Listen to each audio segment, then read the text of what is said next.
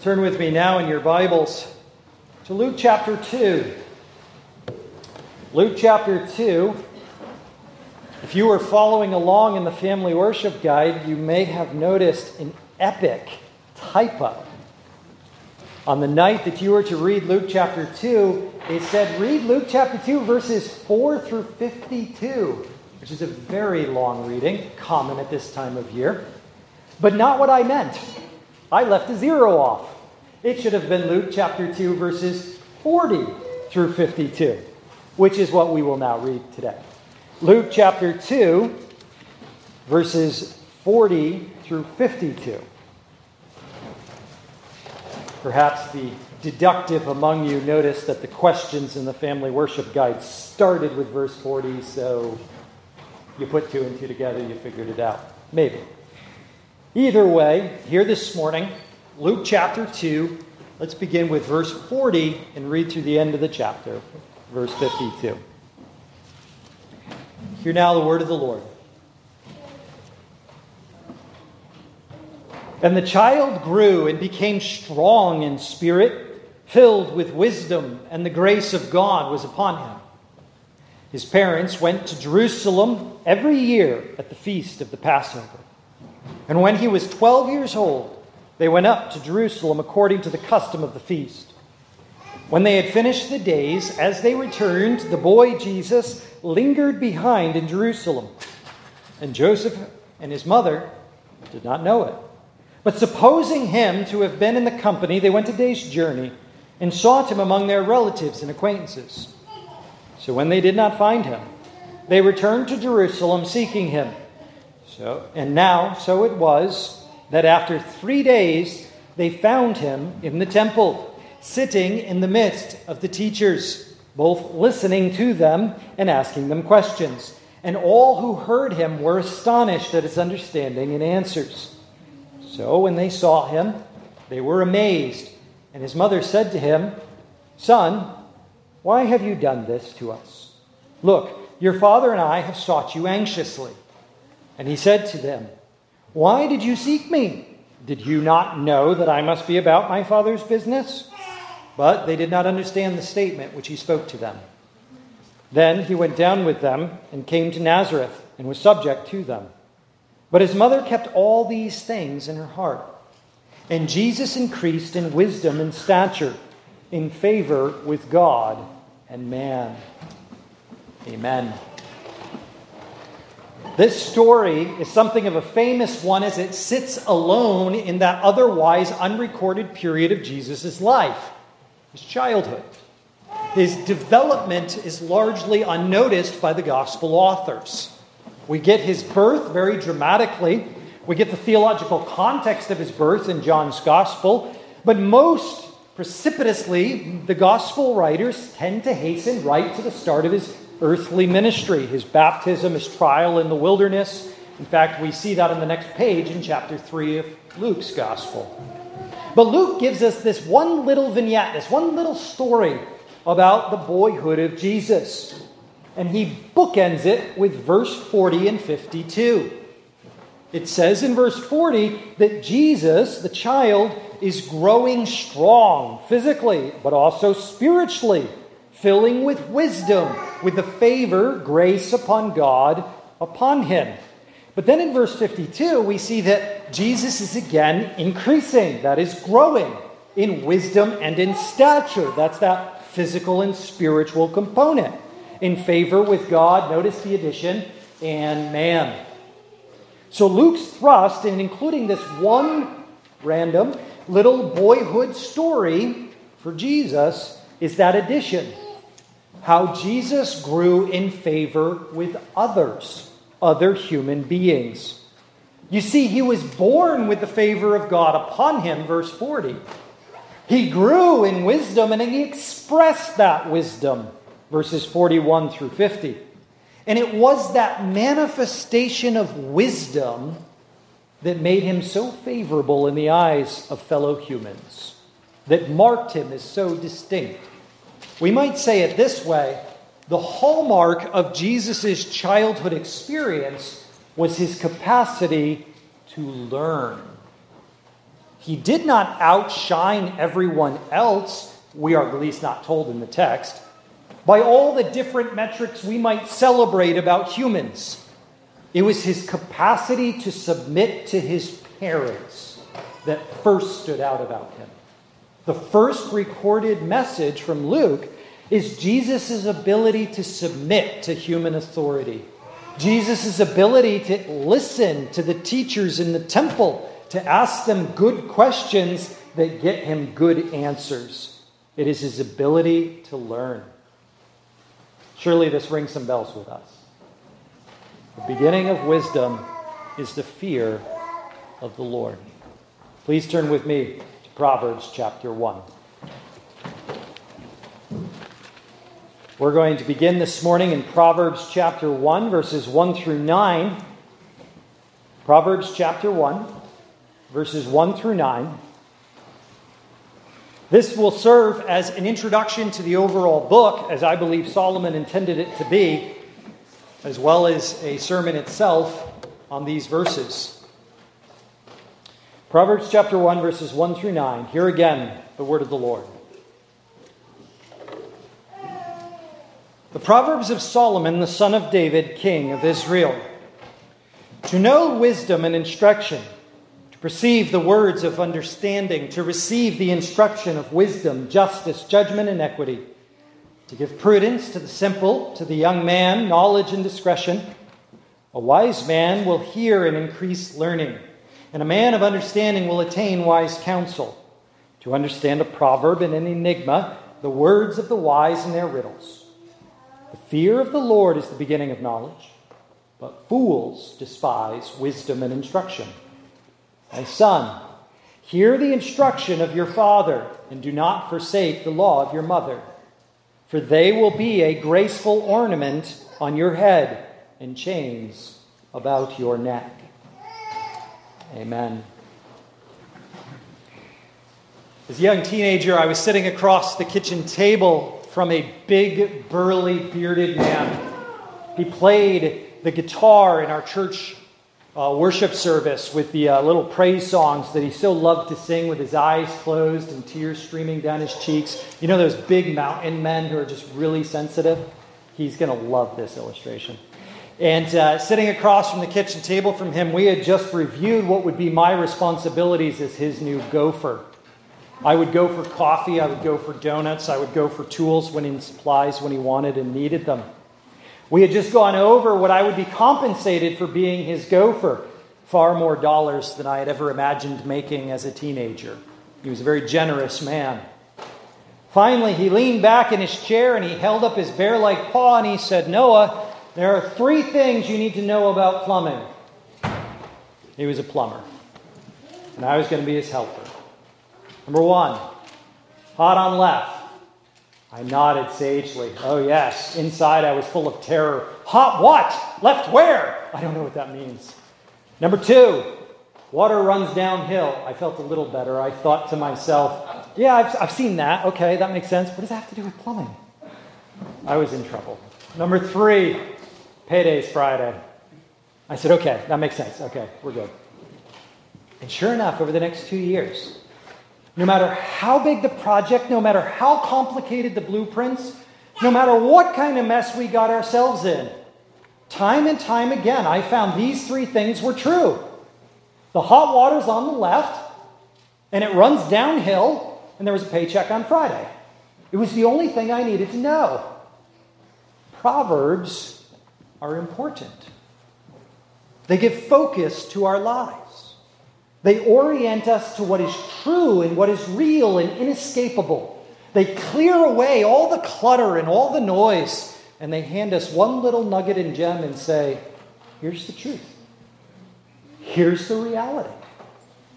And they make things simple and plain.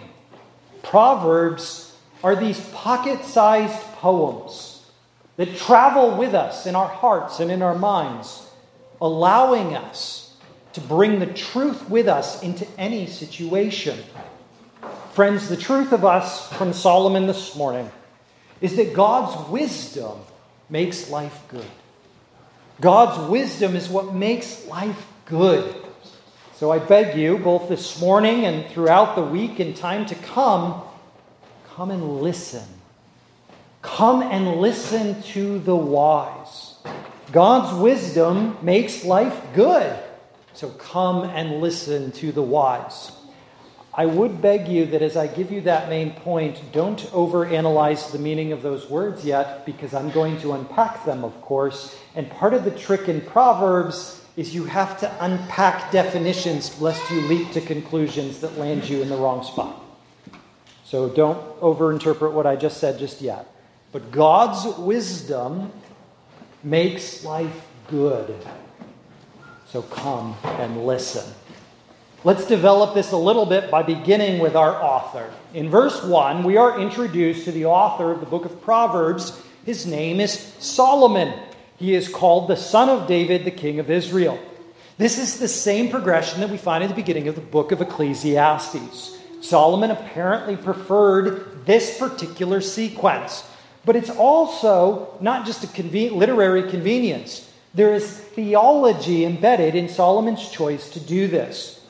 That is to say, Solomon is not merely the second son of Bathsheba. That is the one who lived, the one who survived David's sin. He is not merely that, he is the son of David. That is the promised king, the one who God swore about in 2 Samuel 7. He is the covenanted king, the rightful heir to the throne of David. Hopefully this language is causing shadows and figures to arise in your mind. When Solomon writes the book of Proverbs, he is not writing it out of his private stash of wisdom. He is writing it as the promised king, as the covenanted king, as the heir to the throne of David. Might I say it this way? As the type and foreshadow of Jesus. He is writing in his messianic office as the one who represents the coming Christ. Secondly, he writes it as the king of Israel. This is not only a messianic book, this is a book that is of royal authority. It has been compiled together by Solomon not as editor nor as author. Those who know chapters 30 and 31 know that Solomon didn't write them. They are not written by him. They are not credited to him. They are given to other men. In fact, they're given to another man's mother, Lemuel's mom. He's not the author of every proverb in here. We know from studies in ancient Near East, some of the proverbs that are called Solomon's are actually older than Solomon. And so, even those are some, not all, his as author. Secondly, we know that he's not the editor because halfway through the book, we're told these are the Proverbs of Solomon that were collected by Hezekiah's wise guys. And so we know that it was put together after Solomon was long dead. So the way in which this book is Solomon's book is the same way in which the Psalms are David's. They are his in that he is the type and shadow of Christ in the wisdom tradition of Scripture.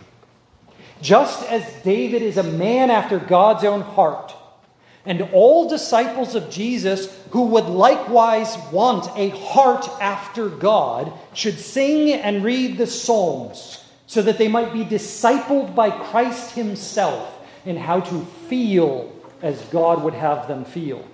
So in like manner, the book of Proverbs is the teaching of Solomon, that type and shadow of Jesus, who would train us in how to think the way Christ would have us think. This is the wisdom of the Davidic king.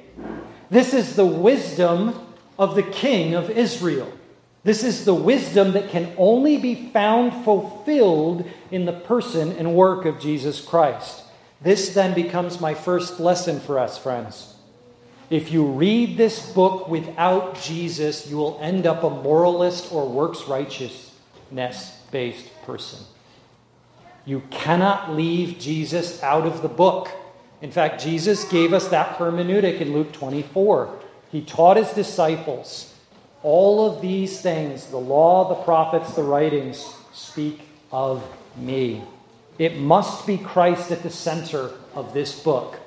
It is him of whom it speaks. This is our first important lesson, so that when I say to you, friends, God's wisdom makes life good, God's wisdom is the Solomaic way of saying Jesus. Jesus makes life good. The wisdom of God, Paul says, is Christ. Christ is the fullness of the wisdom of God in flesh. So, my friends, don't jump over Jesus when you dig into these Proverbs. Secondly, as we move from the author, Solomon, as type and foreshadow of Christ, we see then the purpose. What is the purpose of these Proverbs? In verses 2, 3, and 4, Solomon lists out, rather unexpectedly but dramatically, a sequence of 4 verbs: to know, perceive, receive, and give. That is to say, Solomon imagines this experience to be largely passive. That the one who comes to the book of Proverbs must humble himself or herself to know, to perceive, to receive. But he also notices it to be something of an intellectual exercise. Knowledge, instruction, understanding, verse 3, an instruction of knowledge, justice, judgment, equity. There's data we're going to have to learn. There's content to our faith that we are expected to understand and intellectually wrestle with. Solomon says the purpose of these Proverbs is to build in the brain of the believer truth, justice, equity, the content of the world, knowledge that is right. But notice also in verse 4, he says that he means to give prudence to the simple, to the young man knowledge and discretion. It is not enough that your heads get swollen big with all the information that Proverbs has for you. That's like handing you a sharp sword and saying, go have fun. This knowledge is perilous. This knowledge is the inspired word of God. It is a sharp, two-edged sword. It is dangerous. So Solomon says that it is his goal not only to fill you with wisdom and knowledge, but with discretion and prudence. That is to say that you would be skillful with this knowledge, that you would rightly use this knowledge, that you would know when to use it and when not, when to nestle it into the grip of love, that truly your knowledge might be a sharp two-edged sword, but that it might be the arm of love that wields it, so that it might rightly cut or might rightly refrain from cutting in due time. This is Solomon's purpose, to make our minds wise, both knowing and skilled in knowing. There's an immediately available illustration of this distinction. You've probably heard it said, I know it's all over Facebook, knowledge is knowing that a tomato is a fruit. Wisdom is not putting it in a fruit salad. It's information that you skillfully employ in your life. You don't mix the tomatoes with the other fruits, even though it is technically a tomato. For those of you who relate more to this, I kind of looked at that illustration and was like, yeah, okay. Mine was my childhood experience of discovering a screw is not a nail. Can you imagine that one? You put the screw in the wall, you hit it with the hammer. Do you know what happens? Ricochet. The hammer comes back faster than it went forward. My friends, that is wisdom. It's not enough to know this one has threads on it. It is wise to know don't hit it with a hammer. So it is that Solomon intends for us to fill our minds with this skillful deployment of knowledge. This too points us to our need for Jesus Christ, who is himself the love of God in flesh, and who is himself the truth, the way, the truth, and the life. My friends, we must be a people who know the full content of what is about to be presented to us.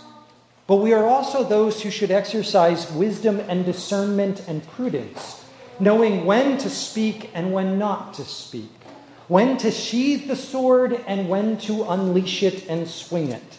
This is what Solomon's ambitious aim is for us, that he should train us to not only know, but to use knowledge well and wisely. So then thirdly, friends, if we're going to come to this text, and we're going to discover from our teacher, ultimately Jesus, what it is to know and how it is to use it, the thing we're going to preeminently have to do, verses 5 and 6, is listen. We're going to have to learn to listen. Like faith in Romans chapter 10, the organ by which wisdom comes into a human being is the ear. Solomon says, a wise man will hear and increase in learning, and a man of understanding will attain wise counsel. Notice first that Solomon has switched the object of his instruction. In verse 4, he said that his purpose was to take the simple, that is the ignorant, the uninformed, and the young man, that is the unexperienced, the unskillful. You have simultaneously the minds of humans that lack knowledge, but you also have the young humans who lack experience. And Solomon says that's his object, to take those people and to fill them with knowledge and to fill them with experience and skill. But now in verse 5, he introduces this new person, the wise man, the man of understanding. Well, where did that guy come from? He came from those 4 verbs that Solomon laid out in verses 2, 3, and 4. To know, to perceive, to receive. By putting the simple and the young on the receiving end of his knowledge and instruction, Solomon has made of the simple knowledgeable persons.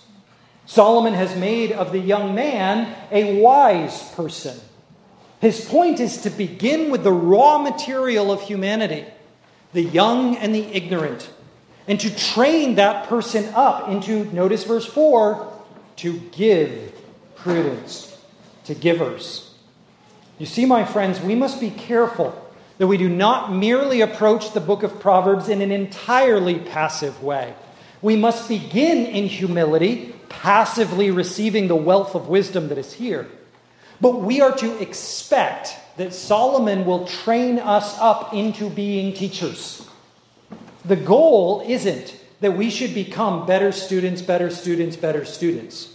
The goal is that we should one day advance to where we could be called wise and those of understanding.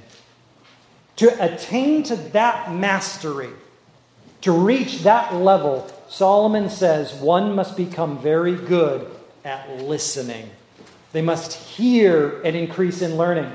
They must attain wise counsel. That is, acquire wise counsel. How many of you can relate to this verb, acquire? I won't pick on you and your particular December activities, but if you're anything like the rest of America, there's lots of things going onto the credit card and being acquired. That's what Solomon has in mind. Of all the things you're buying in life, are you buying lots of wise counsel? There was a joke that went among a few RP pastors this last week. You are called officially by those who know these things a book hoarder if you own in excess of 1,000 books. We all looked at each other and went, oh, gulp. But we are acquiring wise counsel. That's our defense. That we are not just hoarding books, we are hoarding wisdom. This is what Solomon has in mind. That to make mastery of wisdom, we must be a people who constantly give ourselves to the acquiring of wisdom and of knowledge, to listening to the wise, listening to others, opening our ears and our hearts to receive what is available in the thoughts and feelings of others. The wise will hear and listen. The one of understanding will surround himself or herself with wise counsel. This is the exact practice we saw of Jesus Christ in Luke chapter 2. He modeled for us this. Where should they have expected him to be? For 3 days they walked the city. Is he with all the marketplace people? No, he is not. Is he hanging out with all his friends and the juveniles in the street, kicking the ball up and down? No, he is not. These are all very good things, by the way. These are things Jesus did at other times. But in the story that we have at Luke chapter 2, he is surrounded by teachers for 3 days, drinking in their wisdom. He is immersing himself in wise counsel. And my friends, that is something we must learn to never outgrow. To never think, oh, I've arrived. I don't need wise counsel. One of the greatest mistakes we can make in our development, both as Christians and as individuals, is to arrive at the place where we stop seeking mentors, where we stop seeking partners, where we no longer allow voices to reach into us. For this reason, my friends, I would urge you, many of you have done well in bringing into your life prayer partners and Bible reading partners. Those who have the capacity to add to it, I would say, consider having a proverb partner. For those of you who cannot add, I would say consider adding a Proverbs-based component to your prayer life or your Bible reading partnership that already exists. Because ultimately, this book is acquired best not through the eyes, but through the ears.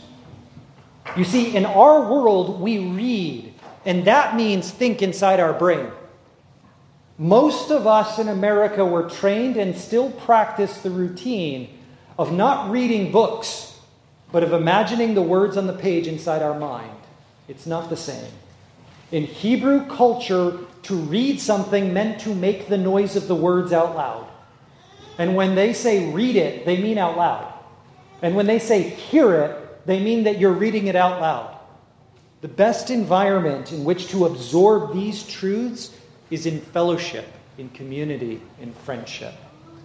Consider as we walk through Proverbs together, finding at least one partner, mentor, friend, who can talk with you about the Proverbs that we have to discover, so that you might hear the proverb and not simply see it. For those of you who are drowning in despair and saying, I can't add one more thing, don't worry, coming and listening to sermons still counts as hearing Proverbs. We're good. Okay. So come and hear the Proverbs. So this is the author, Solomon, the type of Christ. This is the aim and the purpose, to turn the ignorant into experts, to turn the inexperienced into master mentors. And this, then, is its means or method, that we should listen, in the company of one another. In this way, then, we can understand proverbs, enigmas, the words of the wise and the riddles. This is the wise counsel of which Solomon speaks. That together these four things describe for us the wise counsel. Proverbs, enigmas, words of wisdom, and riddles. Notice, my friends, none of these say simple, easy, accessible things. There are no tweets here. There are no Facebook posts here. Just because he fit it into 140 characters doesn't mean it's not going to take you a lot of work to understand it. He made it simple. He didn't make it easy. My friends, there is a struggle to this listening. Not only must we actually read it aloud, not only must we actually read it in company with one another, but we also must struggle with the concepts. A proverb does not unpack its treasures lightly. It is a pocket-sized poem with a world of wisdom within it. And it must be unearthed and opened up. An enigma is a mystery, something that does not on the face of it present its meaning. It must be mined. It must be dug into. The words of the wise are likewise heavy laden and enriched with truths that must be sorted through and comprehended and applied. Their riddles are confusing and perplexing. This is a mental exercise that will require of us exertion and effort. My friends, lean in and listen. This will require some effort, but it is well worth the reward.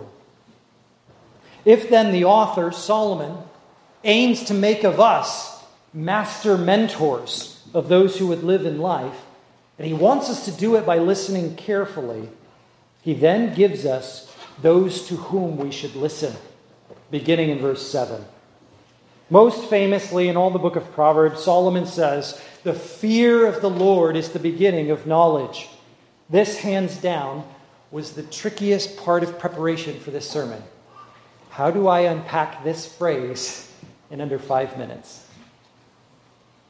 There are hours that goes into these next few minutes in terms of distilling the richness of this. The fear of the Lord, in short, my friends, Solomon means for us is that reverent affection that longs to please, that longs to fulfill the desires of. It is that reverent abhorrence of displeasure. The fear of the Lord is that awe-inspiring desire to do whatever this one wants. Do you guys remember being passionately in love and living in the utter horror of embarrassing your significant other? That's like the tip of the iceberg.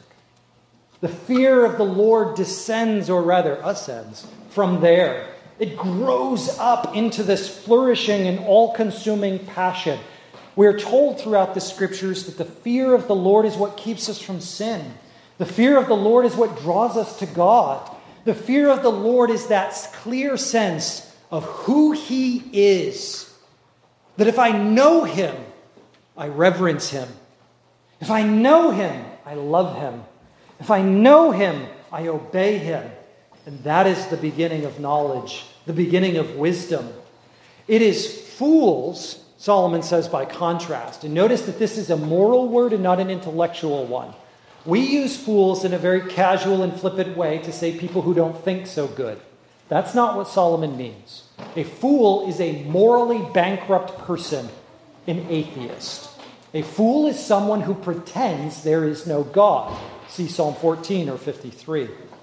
The fool has no fear of the Lord because the fool has no knowledge of the Lord. Not knowing who God is, the fool ignores Him and does not live in reverence of Him. And so despises the wisdom that makes life good. And so despises the instruction that makes life lived well. Friends, we've got to know God. Draw near to God. It is the knowing of God that will begin us on the path of knowledge. Who should we listen to? Above all, listen to God. Listen to the Lord as He speaks in the Scriptures. This is the beginning of wisdom, says Solomon. But secondly, and embedded right on the heels intentionally, Solomon says, "My son, hear the instruction of your father and do not forsake the law of your mother." There are two reasons Solomon sets up in the preeminent position the fear of the Lord. It says, if you would be wise, you will reverence God above all others. And you will make Him the loudest voice in your life. And you will make knowing Him the clearest and most compelling passion in your heart. If you will be wise, whatever God tells you, you will say, yes, sir, and it is done. If you will reverence Him, then your life will be well ordered. He says, secondly, if you will listen to father and obey mother. Solomon says this for two reasons. First, father and mother are those fifth commandment examples of human figures who are in authority. He's referring us back to that fifth commandment. That first commandment with a promise. Honor your father and your mother, so that your days may be long in the land that the Lord your God has given you. I'm grateful that God made that a promise that is positive. I have often told my children the negative version of that. Dishonor your father and your mother, and you will die quickly and painfully. My friends, that's the inversion. That's what it means. Honor your father and mother, and you will live long in the good land that the Lord is giving you. Dishonor your parents, and you die painfully in the wilderness. That's the inversion. That's what it means. My friends, how do we not see that in our experiences? What do your parents say? Eat the green food. But it tastes terrible. Yes, but it keeps you from dying. It builds up the health of your body. What do your parents say? Don't chase the ball into the street. Why? Because you don't get run over by a car. Your parents' instruction saves lives. Parental authority is good.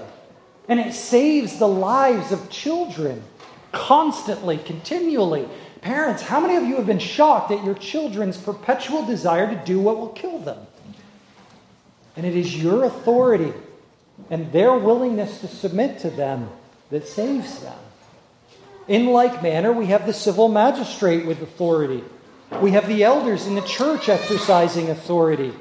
God himself knows that the fear of him is something that we learn slowly and sinfully and selfishly. And so he has graciously given us human authority. He has given us the good gift of human authority. If I may, I'm pausing for a moment and I'm kind of belaboring this little point in the text, right? Because most of us are a bunch of Americans who have 60 years of being told that authority is bad. And I'm trying to disabuse you of that and convince you that God gave you authority because it's good. Because he loves you. And he knows that if you honor those who are in authority, if you keep the fifth commandment, you have a good life. Things go well. This is the wisdom that Solomon would have for us. That if we order our life first and foremost according to the fear of the Lord, and if we order our life secondly according to the authorities he's given us here on earth, then our lives are structured in a good and wholesome way. These are the things Solomon would have us learn in wisdom. All of these things, my friends, shake out and fall out from this sequence that is rooted in verse 1. Solomon is a son, the son of David. He has learned submission. He has learned obedience. But he is also the king. He is the one in highest authority in all of Israel. He has learned to be under authority, and so now he is ready to be one with authority. But even more so richly than this, Solomon, I told you at the beginning of the sermon, is a type and foreshadow of Christ. And did not Christ learn obedience from the things he suffered? Did not your Savior come and submit himself to the law which he had decreed? And did not your Savior come as a son of David and submit himself to sinful Joseph and sinful Mary and obey and honor his parents? He who is Lord of glory, maker of heaven and earth, humbled himself and lived in submission to his sinful parents, and so grew in wisdom, and so grew in favor with God and men, which is precisely what Solomon promises when he promises a good life. Notice verse 9. For they will be a graceful ornament about your head and chains about your neck. This is a metaphor that is somewhat lost on us. We live in a culture that doesn't adorn our heads or necks quite the way the ancient culture did. A graceful ornament, it literally means a favor-inducing garland around your head. I tried to come up with an illustration. I had 4 brothers on a dairy farm. I'm sorry. The best thing I could come up with is little girls stick flowers in their hair, right? I think I've seen them do that. They make themselves glorious. They adorn themselves with little flowers all through their hair.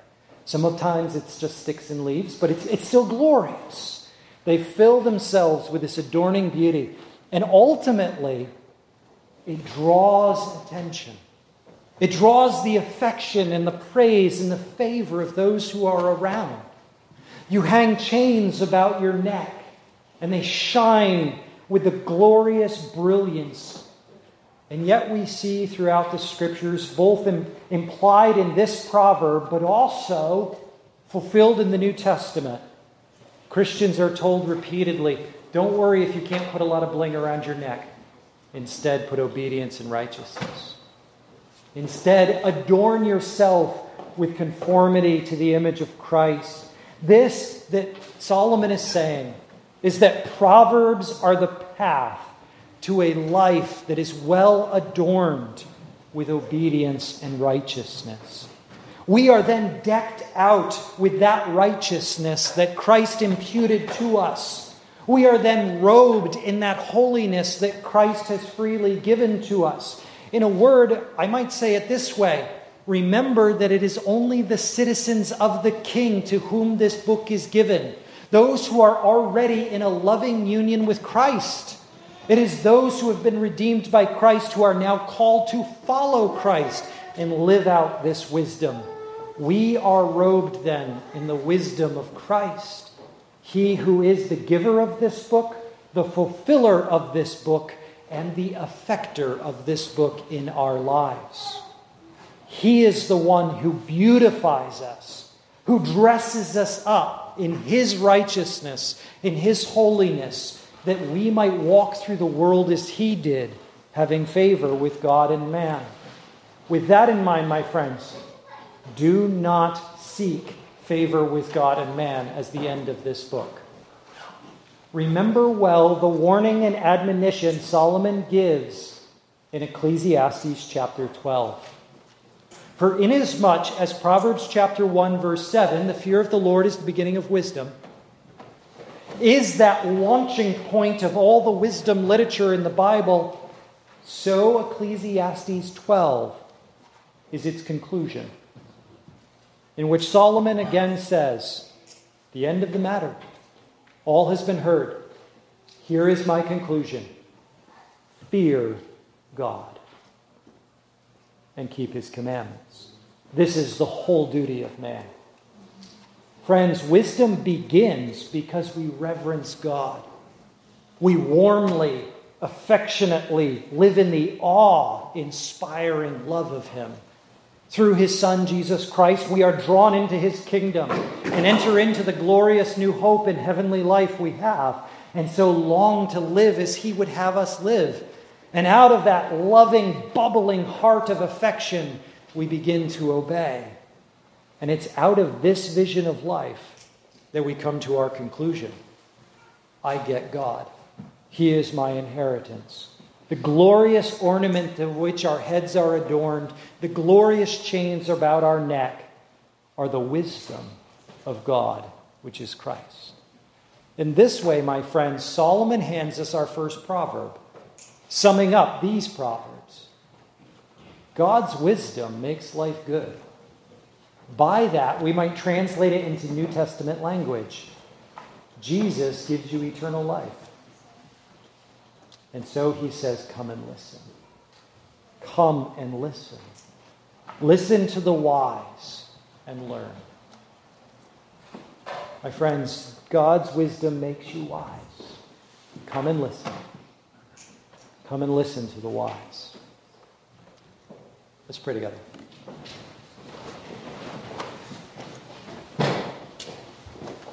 Our Father in heaven, we thank You that You have graciously spoken to us, that You have spoken to us by Your Spirit, and that You have spoken to us by Your Spirit through the pen of Solomon, that through this book we might know how to be wise, to live in the light of Jesus' coming, to live in the love of His grace, to live in the freedom of His forgiveness, to live in the riches of His righteousness, to live in step with His Spirit.